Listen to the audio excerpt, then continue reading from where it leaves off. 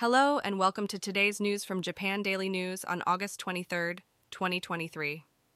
In today's news, the scorching heat wave continues to pose a danger in Akita, with temperatures expected to reach 39 degrees Celsius. It is crucial to take precautions against heat stroke in these extreme conditions. On the other hand, Western Japan is experiencing unstable atmospheric conditions, with the possibility of intense thunderstorms, flooding in low-lying areas, lightning strikes, and strong gusts. Moving on to our next story, in Fukuoka, the sister of a robbery murder victim has been arrested for allegedly transferring a large sum of money to an acquaintance over the course of several years. The amount is estimated to be at least 10 to 20 million yen. The police are conducting a detailed investigation into the relationship between the three individuals involved.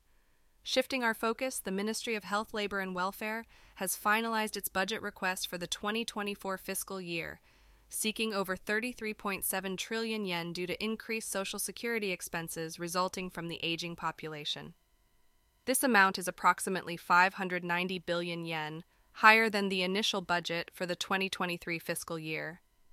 As wildfires continue to ravage various parts of the world, a fire has also broken out in the mountainous forests of northeastern Greece, resulting in the tragic loss of 18 lives. Authorities are investigating the possibility that the victims may be undocumented immigrants and are working to confirm their identities. Meanwhile, in Hawaii, the mountain fire on Maui Island has been burning for 2 weeks now.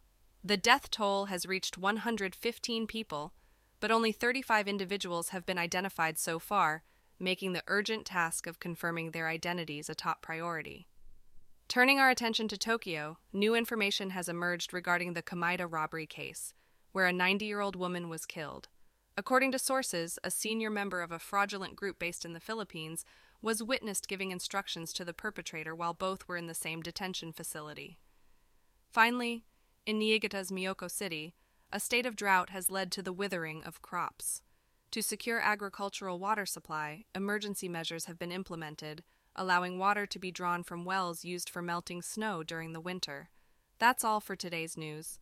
Thank you for listening to Japan Daily News. And now for the weather. Today in Tokyo, there will be moderate to heavy rain showers with a high temperature of 28 degrees C and a low temperature of 28 degrees C. And that's all for today's news. Thanks for listening to Japan Daily News.